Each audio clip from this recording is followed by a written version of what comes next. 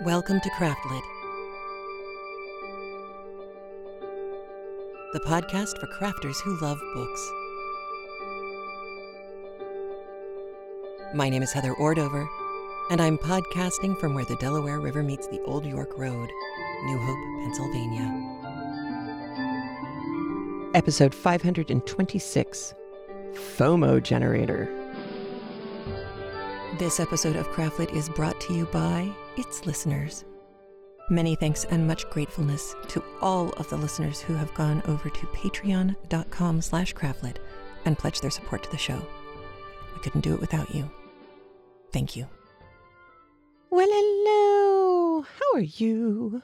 I am vertical and so proud of myself because last night we had our Thursday night book chat, such as it was, without a whole lot of books, but it was a lot of fun. It was good to see everybody. We had some new people there, and I'm so sorry you had to leave before you got to share your books. Come next week. Let me know a little early that you have to leave, and then I can cut to the chase and switch over to you. So that was number one.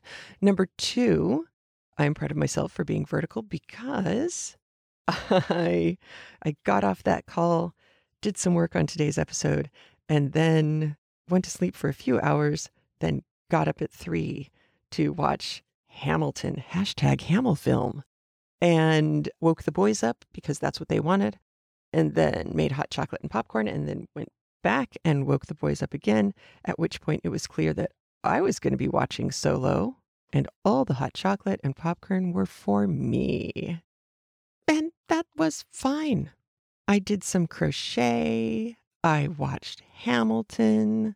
I was awestruck at the quality of the editing because, my good grief, they had a dumpster load of cameras that they were using.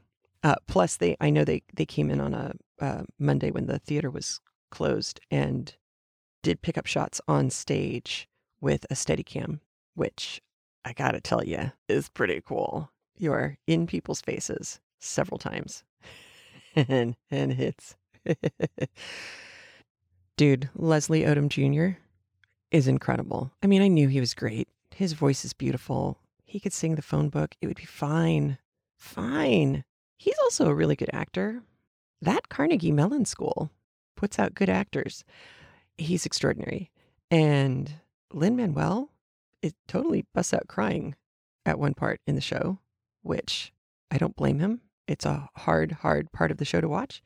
And I said this to the Thursday night book chat a week ago, that Eliza, the whole end of the show rests on Eliza Hamilton, his wife, who had an extraordinary wife. And for the entire show, the focus is, as one might expect, on Alexander Hamilton. That last 4 minutes is all about her, and their marriage makes a lot more sense at that point. She's worth a book or 17. It would take a few books to write down everything she did. So get a box of Kleenex, get a trial Disney Plus subscription, sit down with the Kleenex and the popcorn and hot chocolate and have a great time. Or rum. I suppose rum would be period appropriate. Don't feel the need to wear a petticoat or anything like that. They change time periods so often. The women's clothes go through those time period changes. So by the end, Eliza looks like she walks out of a Jane Austen movie. She's wearing her empire waist muslin dress. It's lovely. The costumes are beautiful, spectacular. So there's my plug for the HamilFilm. And yeah, I have some great links out to things that people talked about last night. Some of them are books. There's a lot of other stuff in there that I've linked out to, though. Things to binge on, things to watch. The fact that Amazon Prime is now doing watch parties, so I may try and set that up for watching a series or an episode or two. I don't know. We'll see how things go. The world continues to be weird, so I'll just keep following it, I guess, into the weirdness. But we have chapter 17 today. So we have more Helen, and it's kind of a critical time. It's an important time for Helen. And we have 2 voicemails that will help kick us off. All right, our first voicemail this week is from Kelly, a new attendee to our Thursday night book chats, to which you are all invited cordially. Information in links at craftlit.com/526 or in the Facebook annotated audiobooks group thing. Yes, group. So here we go with a message from Kelly. Hi, Heather. This is Kelly. I was at the Thursday book chat, not last week, but the week before. Sorry I missed last week's. I actually ended up in the hospital again, but I'm at home now and doing okay. So I just listened to the last 2 episodes, and I'm really, really excited to be hearing Helen's side of things. My friend and I have a bet going about how Helen and Mr. Lawrence know each other. I think they're brother and sister, but we'll see what happens. And Helen's aunt, I agree that a lot of her advice is wise, but I'm really bothered by her attitude of, really not liking someone is not an excuse for not giving them a chance romantically. Sadly, I think there are still people in the world that have that view, but I'm really having a hard time being as big of a fan of her as it sounds like you are based on, some of what she says to Helen. But anyway, I'm really excited to hear more. And I also wanted to say a little bit about, at the beginning of the episode before last, you mentioned the 5, apparently now 7 stages of grief. Interesting tidbit about that. I get up on my psychology soapbox a little bit here, but the 5 stages of grief were originally developed specifically about people grieving knowledge of their own death, not just grief in general. I think they've since been adapted, but it's interesting because in particular, I think bargaining kind of applies best to situations that are ongoing or that, haven't happened yet. I think some of what's in the book is actually a really good example of that. I'm not to say that I don't think that people shouldn't, talk about the stages of grief, but I just think it's helpful for people to know, that there's kind of more context to it than is usually talked about. Anyway, I'm really enjoying the book and conversations, and hopefully I will be on the chat tomorrow evening. All right. Bye. So first off, Kelly, it was great to see you last night. I am so glad you're out of the hospital and well. That is always a good thing. I think, in my humble opinion, better out than in. Helen's aunt, you make a good case. And I am feeling ambivalent, but I'm still, here's what it comes down to. I don't like how she says it, but I like what she says. At a certain point in life, I started to notice that every woman I met who was close to my age, after that point, we could all say that we had dated someone for a significant period of time who was really bad for us. And it seemed to have become a universal thing.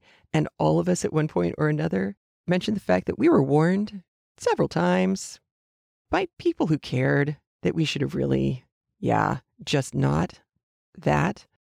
And it always strikes me that that kind of information is best heard from not your parent or caregiver, because you're liable to not listen when those kinds of romantic talks come out of an adult who makes you breakfast. I don't know why our brains work this way. You do know psychology, so I am curious to find out if this is a thing, like a named thing, because it's certainly a lifetime of noticing thing on my end. So I get why the ant isn't your jam. However, stages of grief stuff, truly interesting. Okay, grieving your own mortality in advance. I get that. I know when my mother-in-law passed, we figured out that I was pregnant pretty much right around the time she passed. And I remember having the completely outrageous, stupid, and fairy tale thinking thought, I will do anything. I will do anything. Just don't let it be true. The hospital had just called, and my brain was immediately going to bargaining with deity of choice and trying to figure out, and completely illogically, if there wasn't some way, something that I could do to make it not true. I really get, though, bargaining for your own mortality. Like, if I'm good about these things, please don't let me die yet. Now. I get that too. It's interesting. I hadn't really thought about bargaining being kind of a weird piece to put into just grief in general. Huh. I'm going to be thinking about this for a long time. Thank you, Kelly. And now we have a voicemail from Sarah. Hey, Heather. It is Sarah. Sarah lives on the internet. I have a few thoughts about the last episode.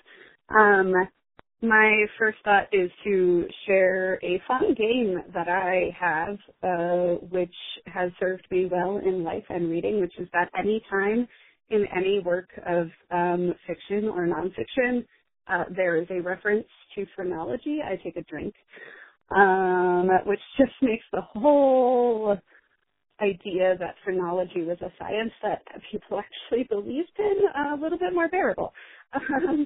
So when Helen had that line about being so good at physiognomy, and then I also had a thought on the last line, where she says, surely it wasn't my fault.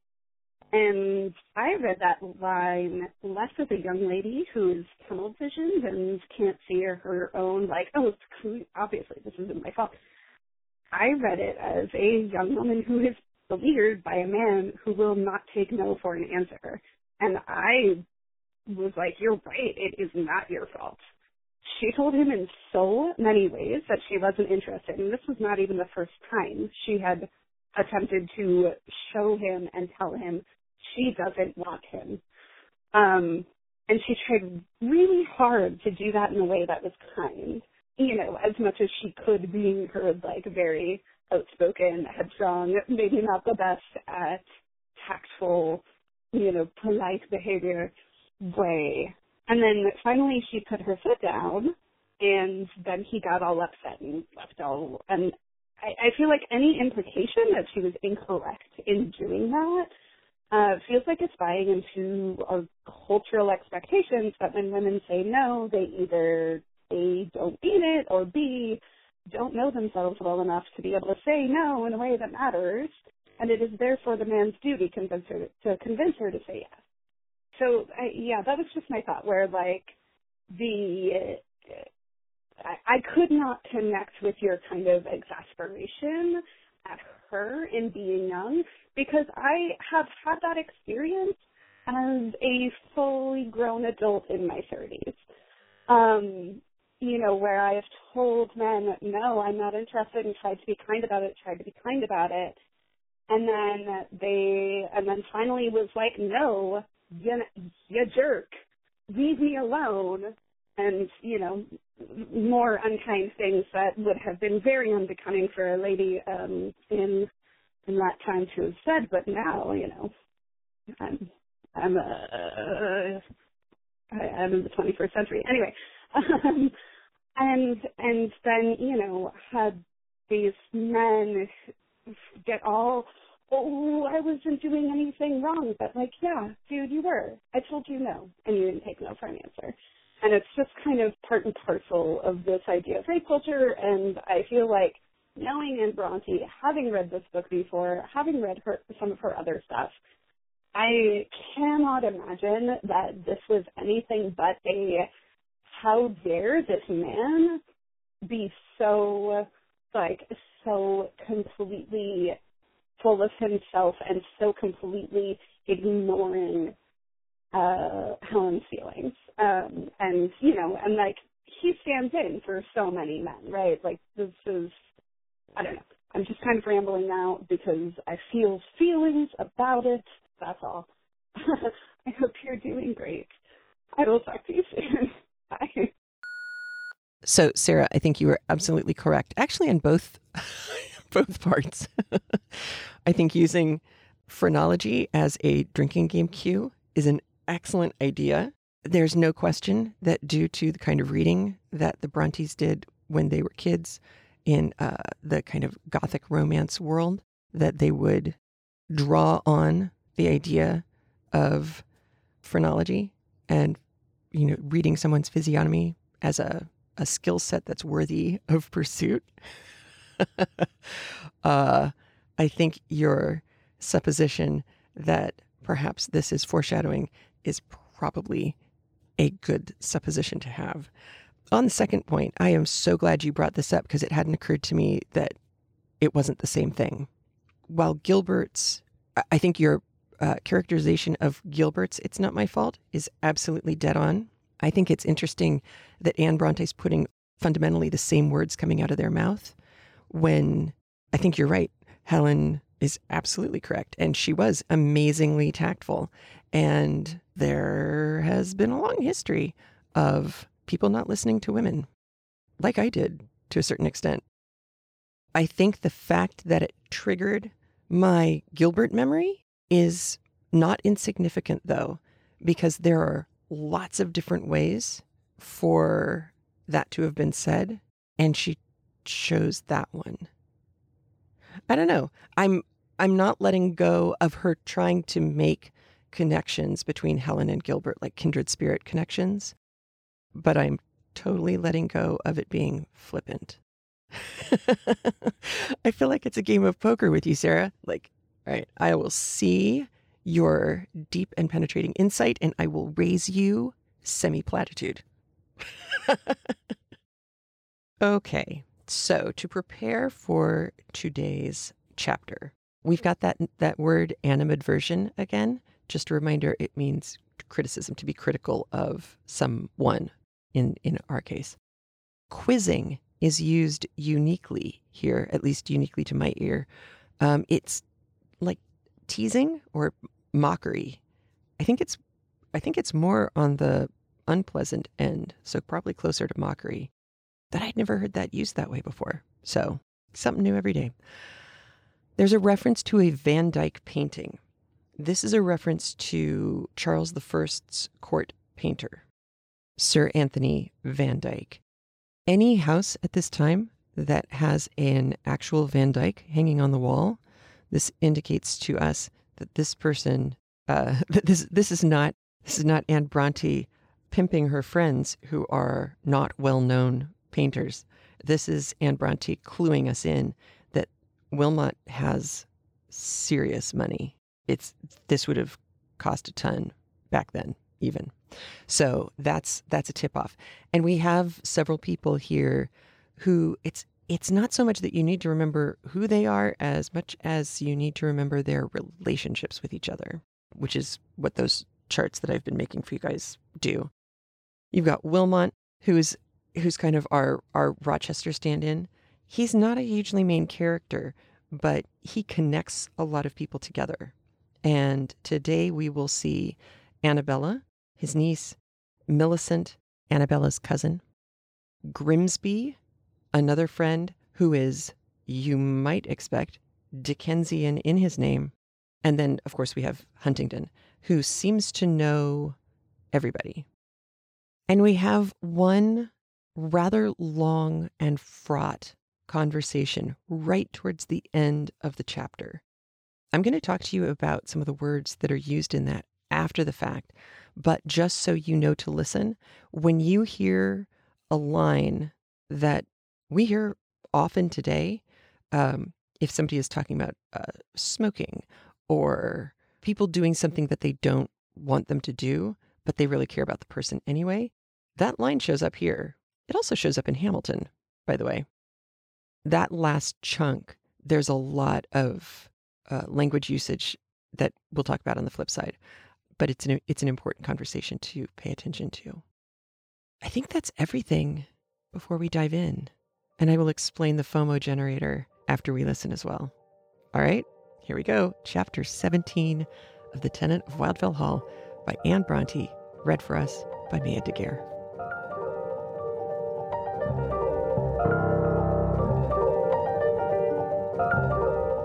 Chapter 17, Further Warnings. The next day I accompanied my uncle and aunt to a dinner party at Mr. Wilmot's. He had two ladies staying with him, his niece Annabella, a fine dashing girl, or rather a young woman of some 25, Too great a flirt to be married, according to her own assertion, but greatly admired by the gentleman, who universally pronounced her a splendid woman, and her gentle cousin, Millicent Hargrave, who had taken a violent fancy to me, mistaking me for something vastly better than I was, and I, in return, was very fond of her. I should entirely exclude poor Millicent in my general animadversions against the ladies of my acquaintance, but it was not on her account or her cousin's that I have mentioned the party. It was for the sake of another of Mr. Wilmot's guests, to wit, Mr. Huntingdon. I have good reason to remember his presence there, for this was the last time I saw him. He did not sit near me at dinner, for it was his fate to hand in a capricious old dowager, and mine to be handed in by Mr. Grimsby, a friend of his, but a man I very greatly disliked. There was a sinister cast in his countenance, and a mixture of lurking ferocity and fulsome insincerity in his demeanour, that I could not away with. What a tiresome custom that is, by the by, one among the many sources of factitious annoyance of this ultra-civilised life. If the gentlemen must lead the ladies into the dining-room, why cannot they take those they like best? I am not sure, however, that Mr. Huntingdon would have taken me if he had been at liberty to make his own selection. It is quite possible he might have chosen Miss Wilmot, for she seemed bent upon engrossing his attention to herself, and he seemed nothing loath to pay homage she demanded. I thought so, at least, when I saw how they talked and laughed, and glanced across the table to the neglected and evident umbrage of the respective neighbours, and afterwards, as the gentleman joined us in the drawing-room, when she, immediately upon his entrance, loudly called upon him to be the arbiter of a dispute between herself and another lady, and he answered the summons with alacrity, and decided the question without a moment's hesitation in her favour, though to my thinking she was obviously in the wrong, and then stood chatting familiarly with her and a group of other ladies, while I sat with Millicent Hargrave at the opposite end of the room, looking over the latter's drawings, and aiding her with my critical observations and advice at her particular desire. But in spite of my efforts to remain composed, my attention wandered from the drawings to the merry group, and against my better judgment my wrath rose, and doubtless my countenance lowered, for Millicent, observing that I must be tired of her daubs and scratches, begged I would join the company now, and defer the examination of the remainder to another opportunity. But while I was assuring her that I had no wish to join them, and was not tired, Mr. Huntingdon himself came up to the little round table at which we sat. "Are these yours?" he said carelessly, taking up one of the drawings. "No, they are Miss Hargrave's." "Oh, well, let's have a look at them." And regardless of Miss Hargrave's protestations that they were not worth looking at, he drew a chair to my side, and receiving the drawings, one by one from my hand, successively scanned them over, and threw them on the table, but said not a word about them, though he was talking all the time. I don't know what Millicent Hargrave thought of such conduct, but I found his conversation extremely interesting, though as I afterwards discovered when I came to analyse it, it was chiefly confined to quizzing the different members of the company present, and albeit he made some clever remarks and some excessively droll ones, I do not think the whole would appear anything very particular if written here, without the advantageous aids of look and tone and gesture, and that ineffable but indefinite charm which cast a halo over all he did and said, and which would have made it a delight to look in his face and hear the music of his voice if he had been talking positive nonsense, and which moreover made me feel so bitter against my aunt when she put a stop to this enjoyment by coming composedly forward, under pretence of wishing to see the drawings, that she cared and knew nothing about, and while making believe to examine them, addressing herself to Mr. Huntingdon with one of her coldest and most repellent aspects, and beginning a series of the most commonplace and formidably formal questions and observations, on purpose to wrest his attention from me, on purpose to vex me, as I thought. And having now looked through the portfolio, I left them to their tête-à-tête, and seated myself on a sofa quite apart from the company, never thinking how strange such conduct would appear, but merely to indulge at first the vexation of the moment, and subsequently to enjoy my private thoughts. But I was not left long alone, for Mr. Wilmot, of all men the least welcome, took advantage of my isolated position to come and plant himself beside me. I had flattered myself that I had so effectually repulsed his advances on all former occasions that I had nothing more to apprehend from his unfortunate predilection, but it seems I was mistaken.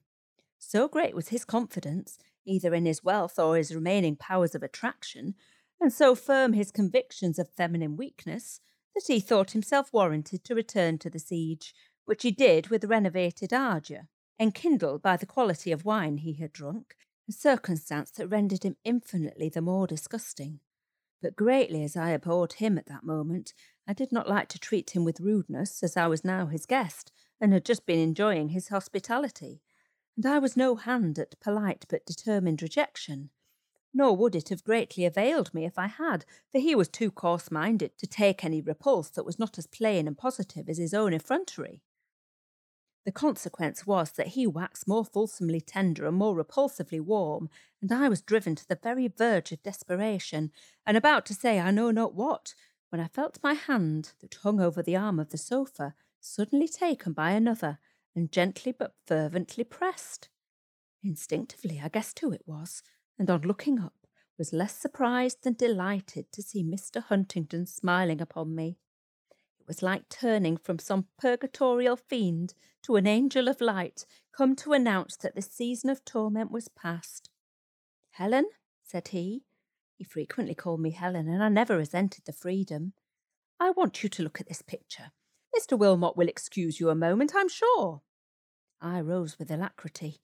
He drew my arm within his and led me across the room to a splendid painting of Van Dyck's that I had noticed before, but not sufficiently examined.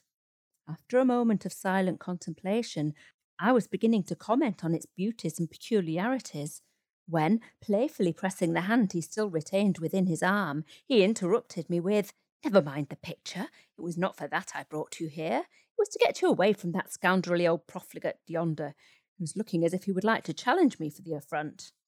"I'm very much obliged to you," said I. "This is twice you have delivered me from such unpleasant companionship." "Don't be too thankful," he answered. "It's not all kindness to you.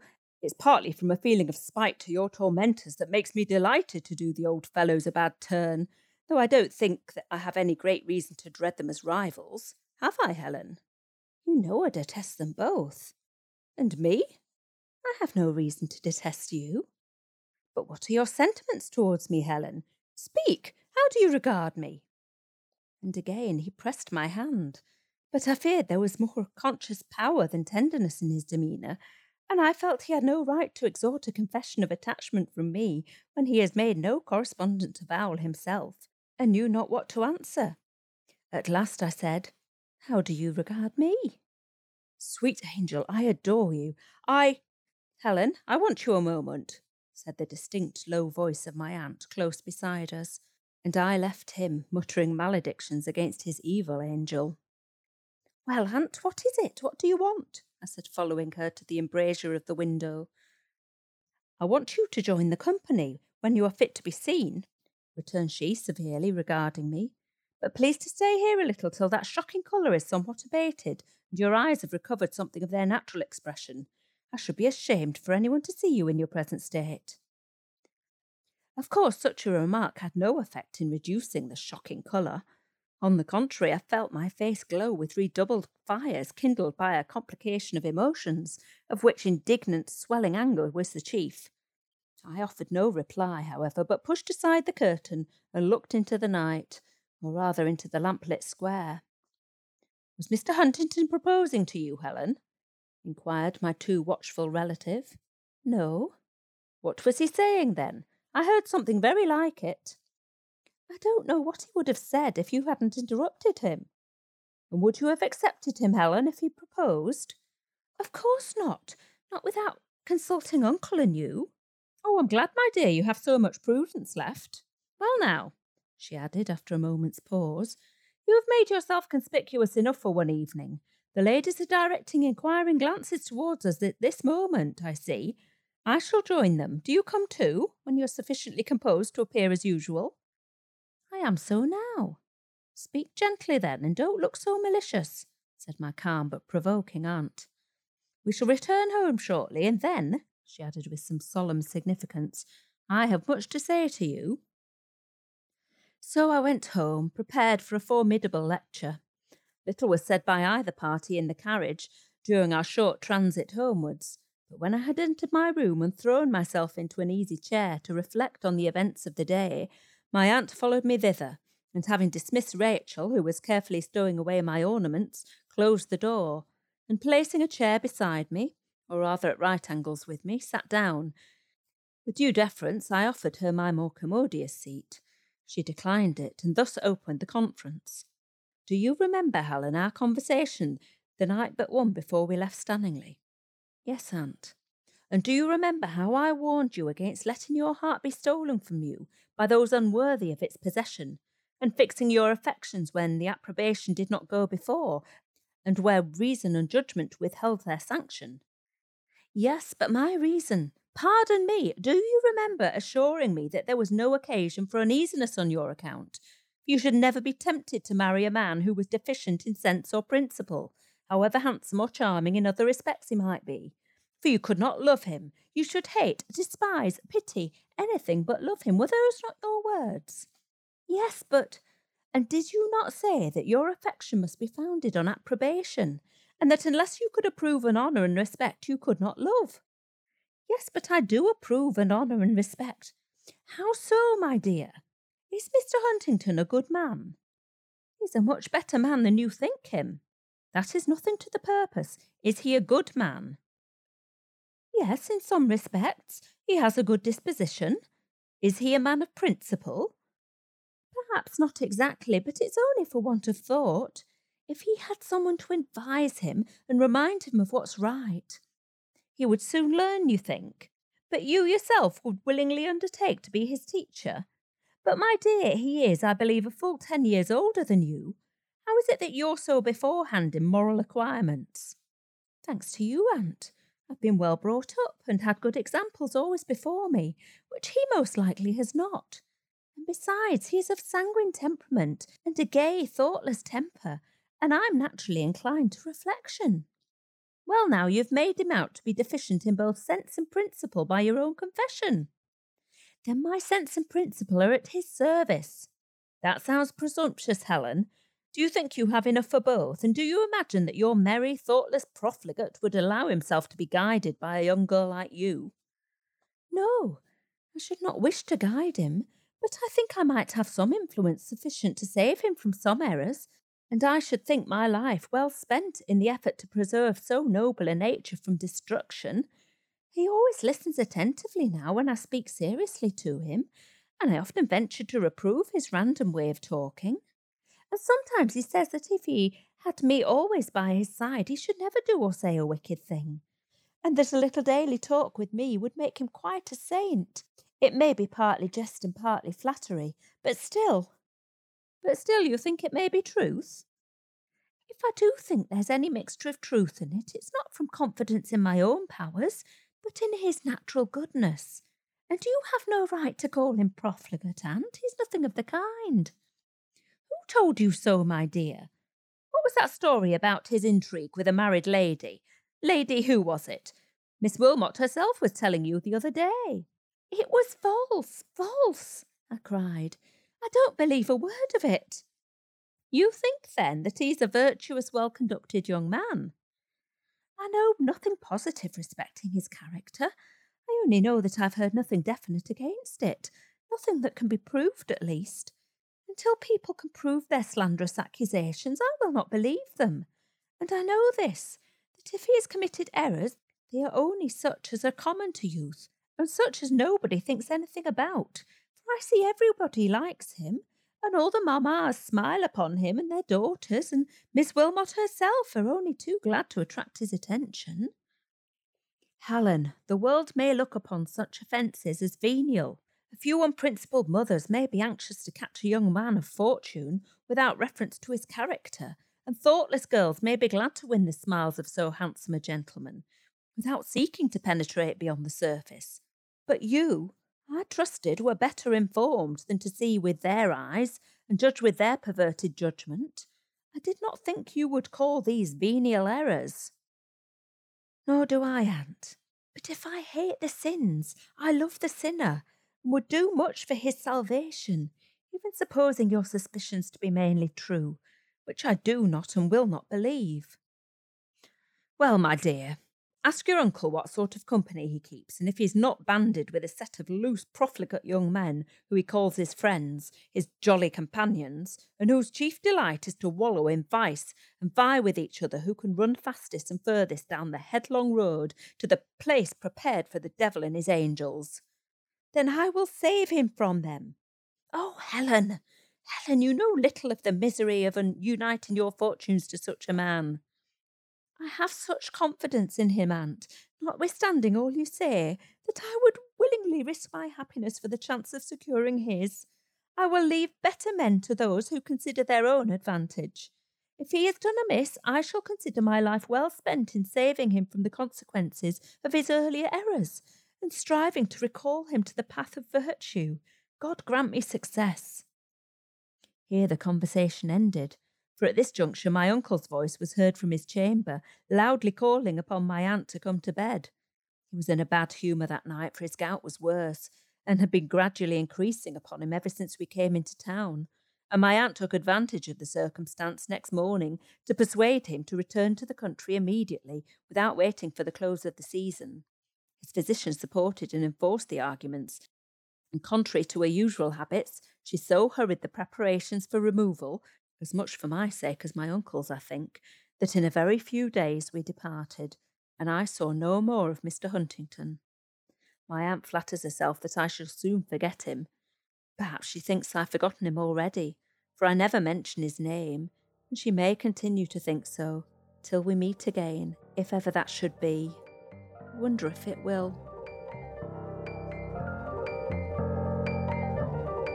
Okay, before we get into the last thrashing that the aunt gave to Helen, and that starts with the hate the sin, love the sinner, which is part of the Hamilton soundtrack.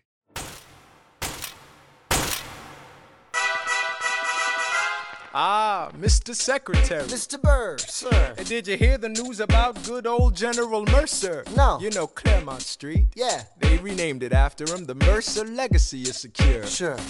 And all he had to do was die. Yeah, that's a lot less work. We ought to give it a try.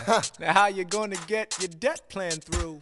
I guess I'm gonna finally have to listen to you. Really? Talk less, smile more, do whatever it takes to get my plan on the Congress floor. Now Madison and Jefferson are merciless. Well, hate the sin, love the sinner. Hamilton. I'm sorry, Burr, I gotta go. But decisions are happening over dinner.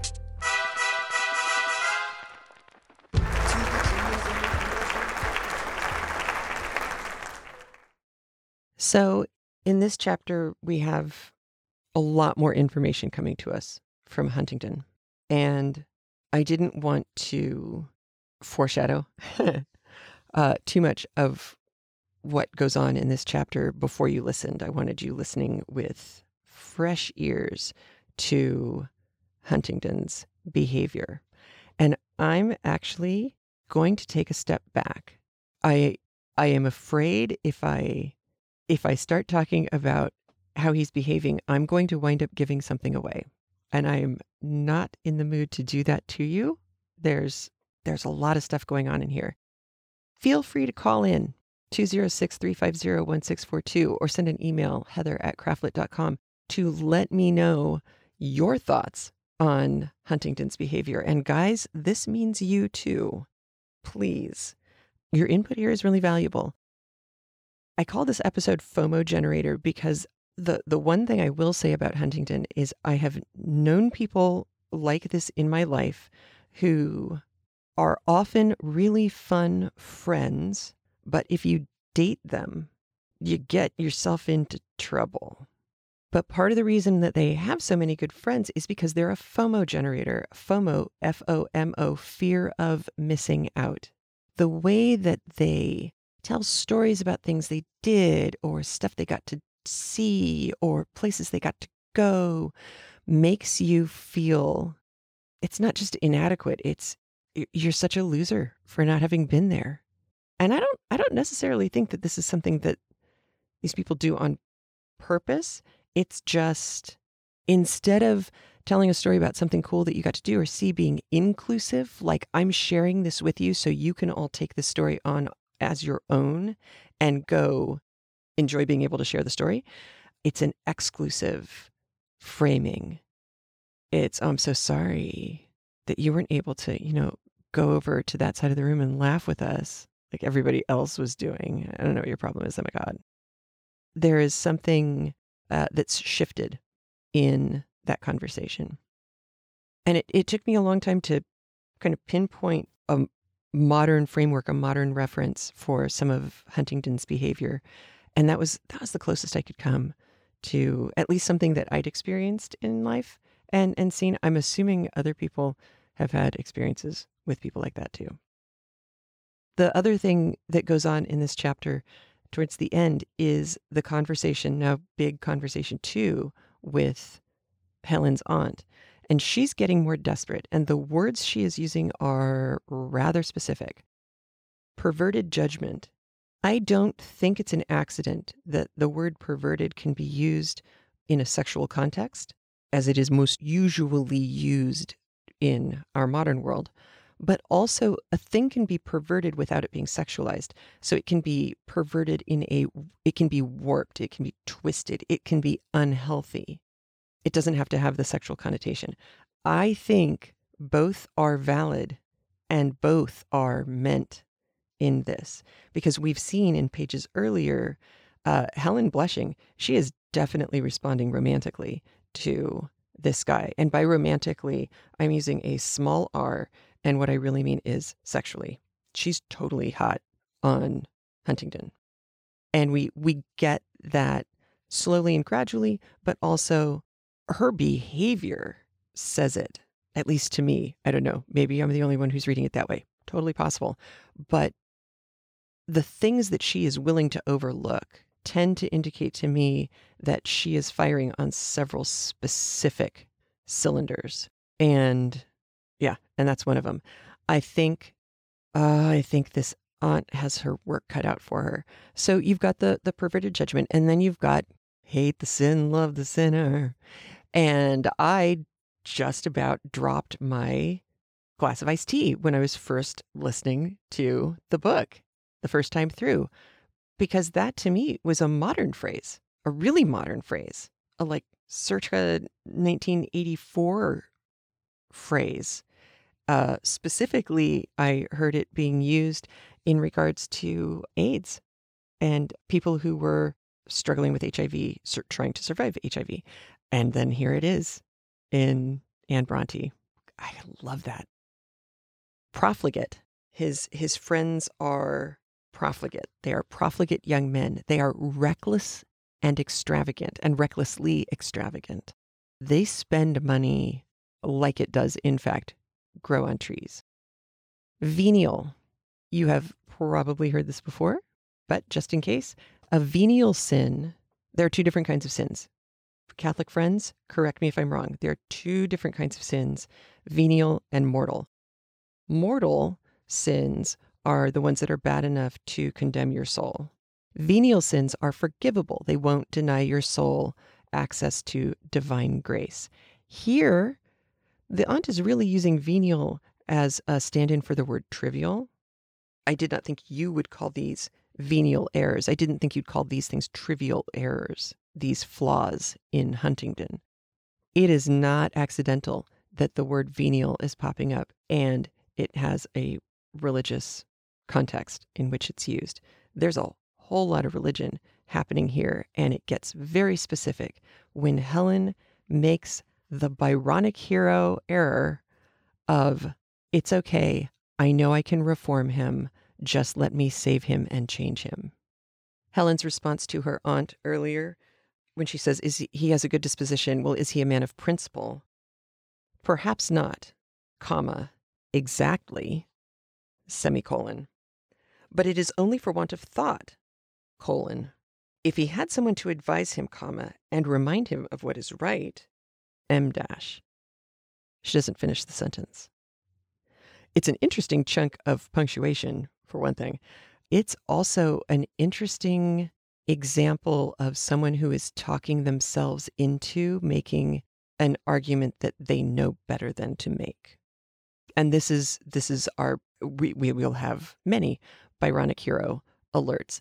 Lots of stuff that Huntingdon is doing in this chapter, which I'm hoping you will comment on as well, triggered all of my Byronic hero warnings from even just crossing the line and going into the, but enough about me, let's talk about me. What do you think of me moment, all the way into some of the other things that he did.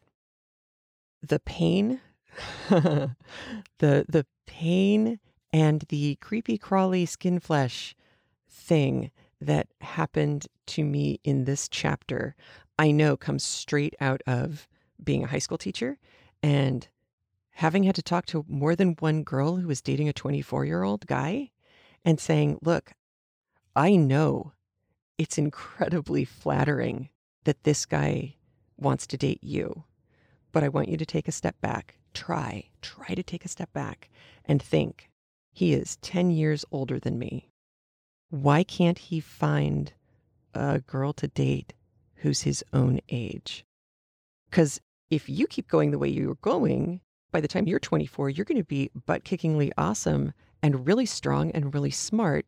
Why would a woman of 24 like that not be even more attractive to him? What's going on with him? And several times those conversations worked and helped, and thank God. But also as a parent, watching the aunt try so hard to guide Helen and blow it at every turn. It tells us a couple different things. One, the aunt really does care. Two, the uncle doesn't really get it. And three, Helen is really stubborn, really stubborn and smart, but not when it comes to long-term planning for her heart. But again, that's totally typical. That's not unnatural. That's not out of the range of normal. It is what it is.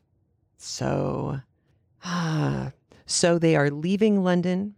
They are leaving the scene, the season, and the Hepcat scene, and heading back home, which we know, and I'm putting this kind of in air quotes, we know that it's north. We know that we're heading towards Yorkshire, and that's where we leave off. So next week we will pick up with another Helen chapter, because there's more of this diary for Gilbert to be reading and offering to us so that we can learn also. All right, don't forget to write in with your thoughts on Huntingdon, 206-350-1642, or heather@craftlit.com, and I'll share what you have to say. All right, have a great week. Enjoy Hamilton. I'll talk to you soon. Bye. A big thanks to all the Craftlit listeners who support the show by being a premium audio member via craftlit.com/premium or via patreon.com/craftlit. Your support for the show is what's kept us going since 2006. If you feel like getting free audio pretty much every week, please consider supporting the show by heading over to patreon.com/craftlit and pledging what you feel the show is worth to you. If you can't support the show that way, consider leaving a review at iTunes or at our facebook.com/craftlit page, or follow @craftlit on Twitter and share the show with your followers too. And remember, if your hands are too busy to pick up a book, at least you can turn one on.